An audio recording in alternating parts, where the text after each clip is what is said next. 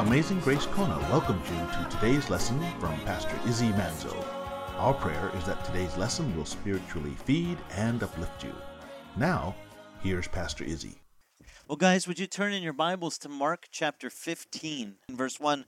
We read this. It says, "And early in the morning," this is the morning, the next morning, the chief priests, oh, by the way, you remember they arrested Jesus at night and took him away to this little trial. By the way, in Jewish culture, were they allowed to try a person at night? No. So that whole beating, that first beating he got at night after the being in the garden, that was not even supposed to be allowed.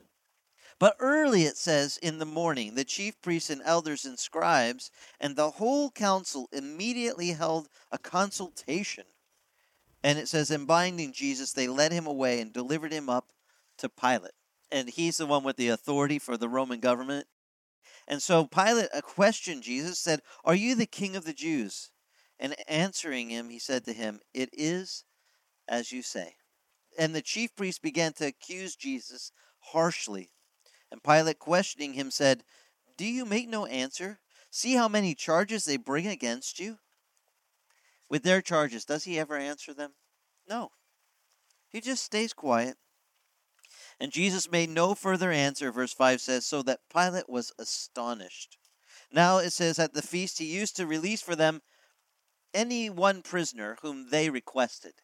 This was Pilate's way of smoozing over the crowd. Once a year during their great Passover holiday, he would show his generosity and let one prisoner go, just to kind of keep good public relations, we'll call it. And so verse 7 says, and there was a man named Barabbas. Now this guy Barabbas was a murderer and an insurrectionist. So he did both. And it says, and the multitudes went up and began asking Pilate to do as he had been accustomed to do for them. Could you give us a prisoner like you usually do? And Pilate answered them, saying, do you want me to release the king of the Jews? For he was aware, it says, that the chief priests had delivered him up because of envy. It's amazing the things what men will do because of envy, because of jealousy. Now in James chapter 3, in verses 13 to 16 there, we were studying last night, the college and career group, that there's wisdom from above and there's wisdom from below, or natural, earthly wisdom, but then also that demonic wisdom. And we were trying to discern, how do they know when that voice is from God? By the way, any of you know a verse in the Bible that tells you how to know whether something is from God or from man? That someone says, and you shall know whether it is from God or from man. Turn to John 7. I promise I'll come back to Mark. Don't worry, Jesus is still going to get beat up and everything. But if I teach everybody this part, I think before the rain hits, I'll do well. In John's Gospel, chapter 7, and I've shared this with you before, but this is really the source of all discernment when it comes to really knowing whether something is from God or from this just earthly wisdom or from demonic from below. If Peter can go from "you're the Messiah" to the next thing Jesus said was, "I'm going to go die," right?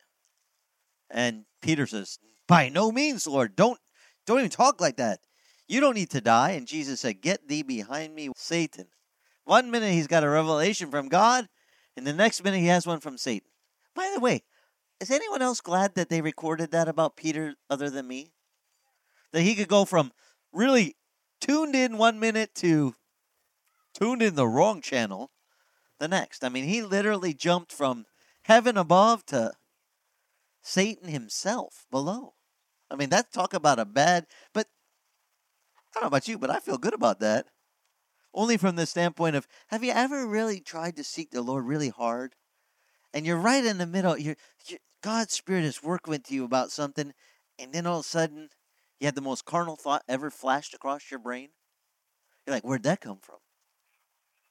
Don't worry. You're not bipolar. You're just a human. Plagued with the very thing, even what Peter was, that we have revelation sometimes from God, and the next minute we have ones from somewhere else. And we need to be able to recognize, where is it coming from? And how shall I know? Now, I'm going to use Jesus for my authority on this, because if anyone knows how to tell where something is from, it'd be him. And in John chapter 7, verse 15, the Jews therefore were marveling at Jesus. They said that, how did this man become so learned, having never been educated? You know, he didn't go through our seminary. How does he know all this stuff about God? That's a giveaway for us that know. I mean, where did Jesus get all his info? From God. He said, I came from the Father. I only say the things which the Father has me to say. I only do the things what I see the Father doing. He didn't even have to come up with his own material, because he was tapped in to our Father above. And Jesus therefore answered them. He's going to give the source of all discernment, how you will know. Jesus said, my teaching is not mine. It is him who sent me. But how would they know that? Read verse 17. John 7:17. Highlight this, please, for me in your Bibles, if you would. This verse says, if any man is willing to do his will, God's will, the Father, that he shall know of the teaching, whether it is of God, or whether, he says, I speak from myself. You know, whether man is coming up with it. How do you know whether how do you know whether what I'm teaching you today is from God or not? I'll give you the source of discernment is from Jesus' words. If you are willing, Lord, I'm willing to do whatever you tell me to do today. I'm just willing. You show me. When you are willing, how hard is it for God to show you if something is from him or not? It's easy. You go, no, because even Jesus himself said, Father, not my will. Remember what he said about, when he was praying just over there in the garden before he got arrested. I don't want to drink this cup, but nevertheless, not what I will, but God's will be done. When you are a person, and by the way, I taught the kids this last night. This is what I call heart check. If you want to know, you have something flash across your mind. You're driving, you see someone broke down on the side of the road, you're thinking, should I stop and help them? And you're not sure. Some of my kids told me, I ain't stopping. Why not? Well, I don't know. Did you ask God, do you want me to stop? Do you say, Lord, I'll do whatever you want. If you want me to stop, I'll stop. If you don't want me to stop, I'll keep going. If you're just willing, this is where it comes down to real heart check. Are you willing to do his will? Because you really won't know the answer if something is from the Lord or from even the devil, if you're not willing. As soon as you start saying, I want what I want, my will be done, my interests come first. By the way, who said his interest came first when, it was the story I just alluded to. When Peter said, by no means, Lord, you don't need to die. Jesus rebuked him. Get behind me, Satan, for you are not setting your interest on the interest of God now, but on the interest of man. All of a sudden Peter's like, you can't die, Lord. We've had 3 great years of free lunches. We eat free dinner. We got places to stay, lodging, everything because of you. Who's he thinking about? Peter himself. And by the way, every time your focus is on yourself, your discernment stinks. Your discernment meter just went, turned to the wrong side.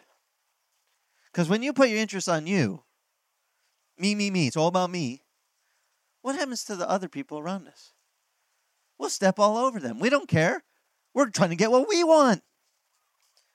Jesus said, if you want to be great in my kingdom, you be the servant of all, of others, not yourself.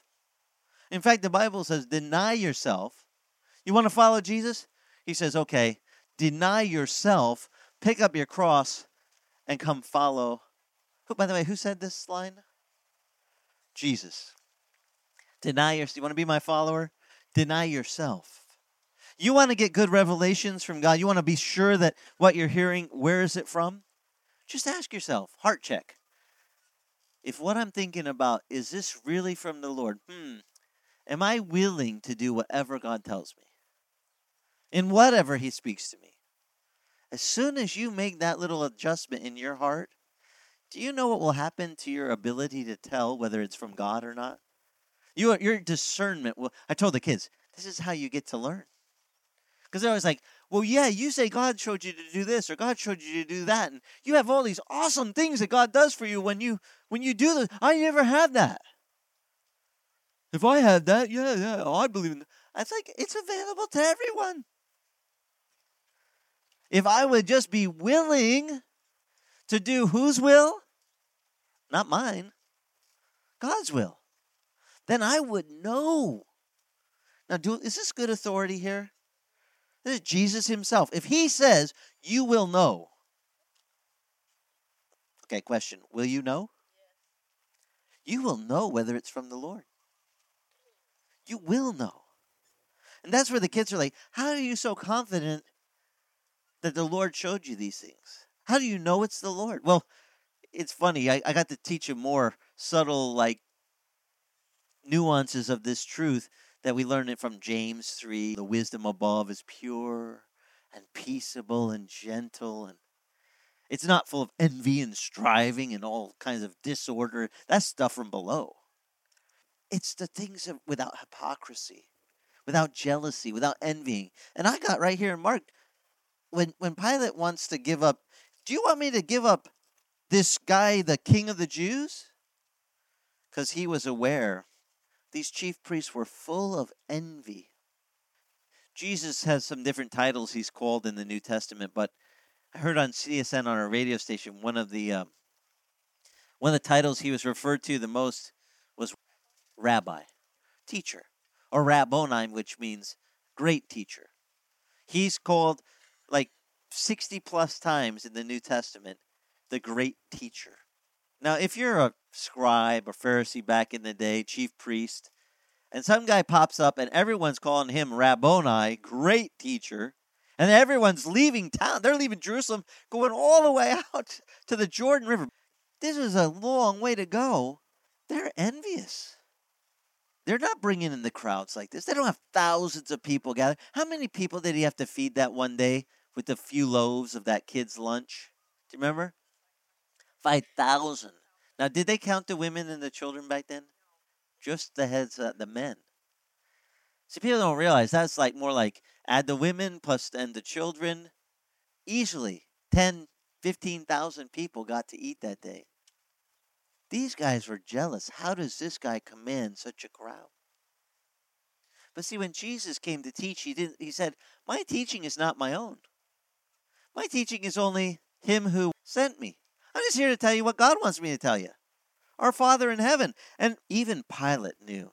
Now, Pilate's wife would come to him. This is not in this gospel, but you guys have read the other accounts, right, of this sister passages to this, where Pilate's wife says, I've had terrible dreams about this man. You don't do anything with him. Leave him alone. Pilate tries to get him released. But they shouted back, verse 13, crucify him. And Pilate was saying to them, why? What evil has he done? But they shouted all the more, crucify him.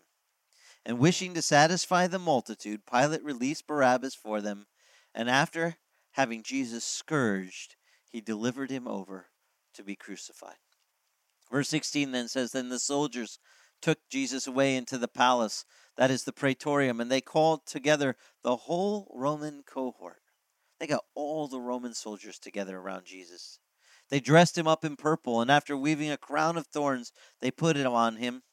They began to acclaim him, Hail, King of the Jews! And they kept beating his head with a reed and spitting at him, and kneeling down and bowing before him. And after they had mocked him, and they took the purple off of him and put his garments on him, and led him out to crucify him. There they pressed into service a passerby coming from the country, Simon of Cyrene, the father of Alexander and Rufus, that he might bear Jesus' cross. And they brought him to the place called Golgotha, or that's the Hebrew word, which translates into place of the skull.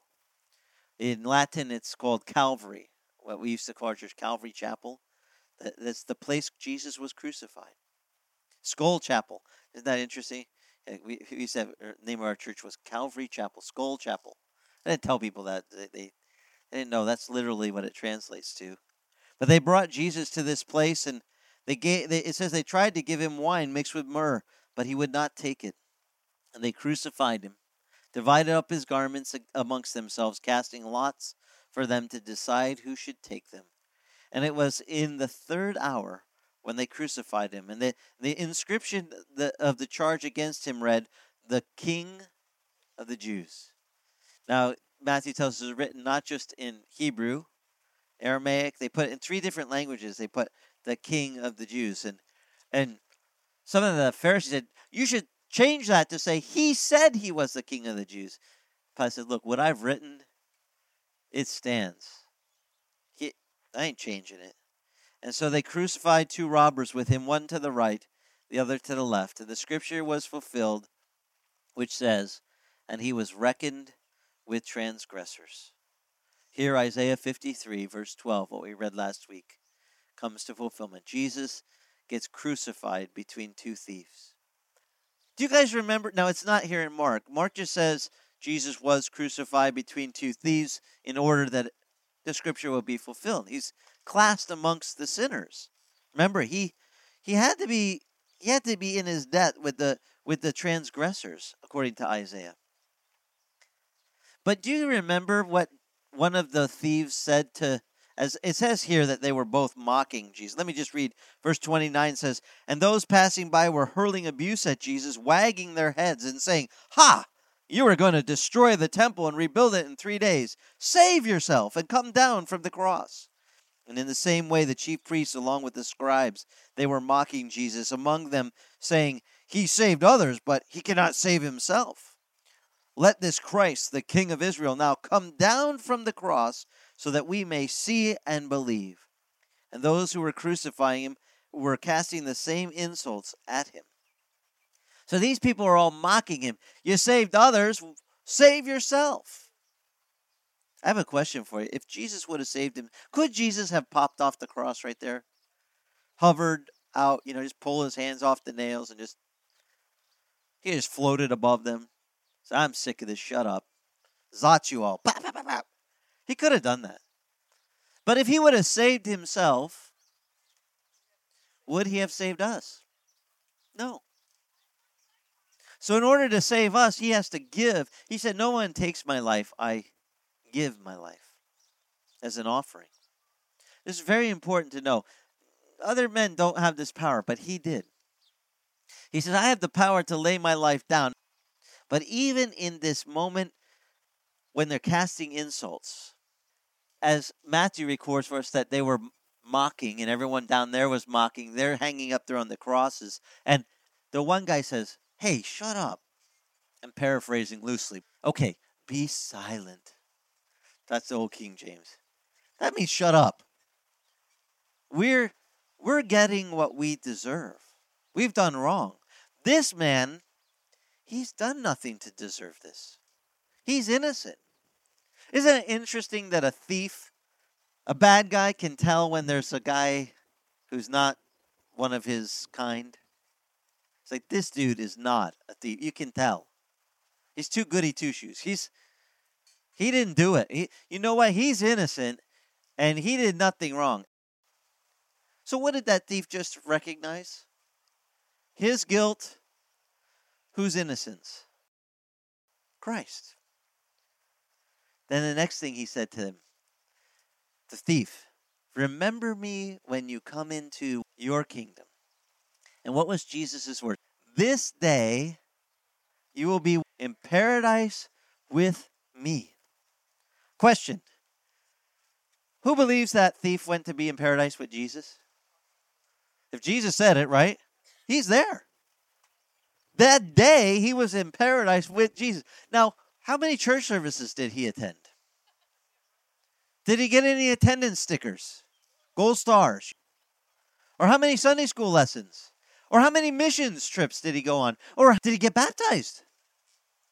Did he give money to the church? Did he do, all these churches, they say you got to do all these different things to get into heaven. What did that guy do? You know what he did? He recognized his sin and acknowledged it. I'm guilty and he's innocent.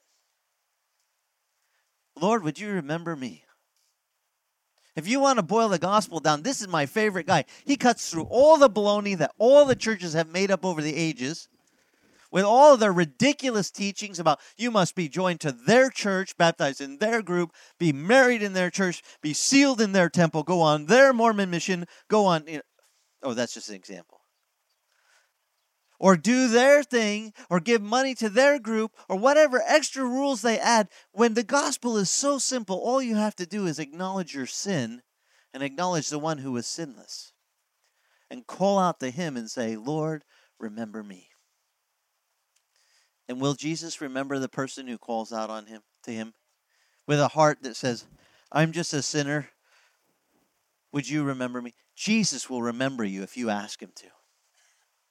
No extra frills. The church has made it way too complicated. They've convoluted the gospel. That's all there is. I mean, why do we make the gospel so extra complicated when it's not meant to be? You know, the things of the gospel, they're pure and peaceable, gentle, reasonable, full of mercy. They're unwavering. They're without hypocrisy. That's what James tells us. Those are the things from above. You know, I think the church needs to return to those things. We need a refreshment of the things from above. In fact, we need to learn to discern what is from above. Even in our own brain. Sometimes some of them thoughts, they're ping-ponging around like a little pinball machine. And we're going, whoa, where'd that one come from? Someone shot a ball in, it's all black. It's on the game board trying to bing, bing, bing, bing. And we're like, where's that from?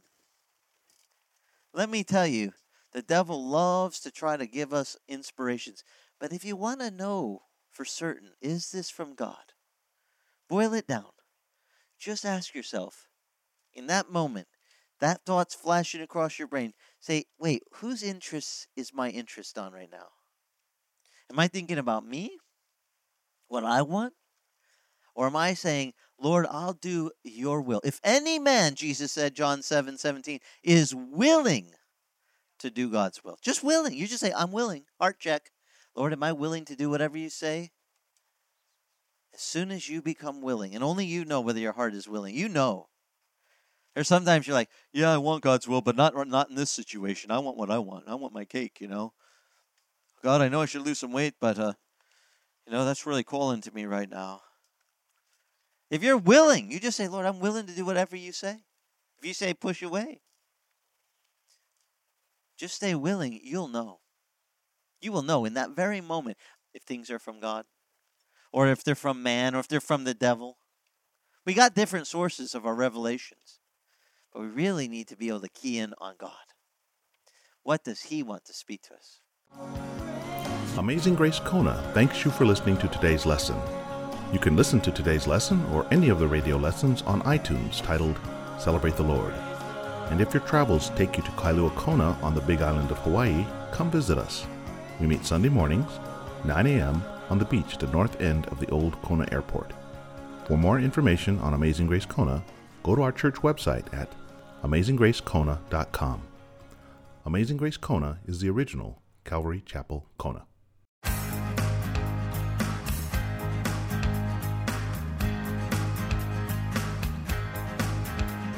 It's wonderful what Jesus did for me. It's wonderful what he can do for you. My life's a celebration of his wondrous love for me. And I'm just working here while he prepares eternity. Jesus is the Lamb who died alone on Calvary to set me free. Hallelujah. Jesus is the lamp who lights the way for me to see. He lets me see.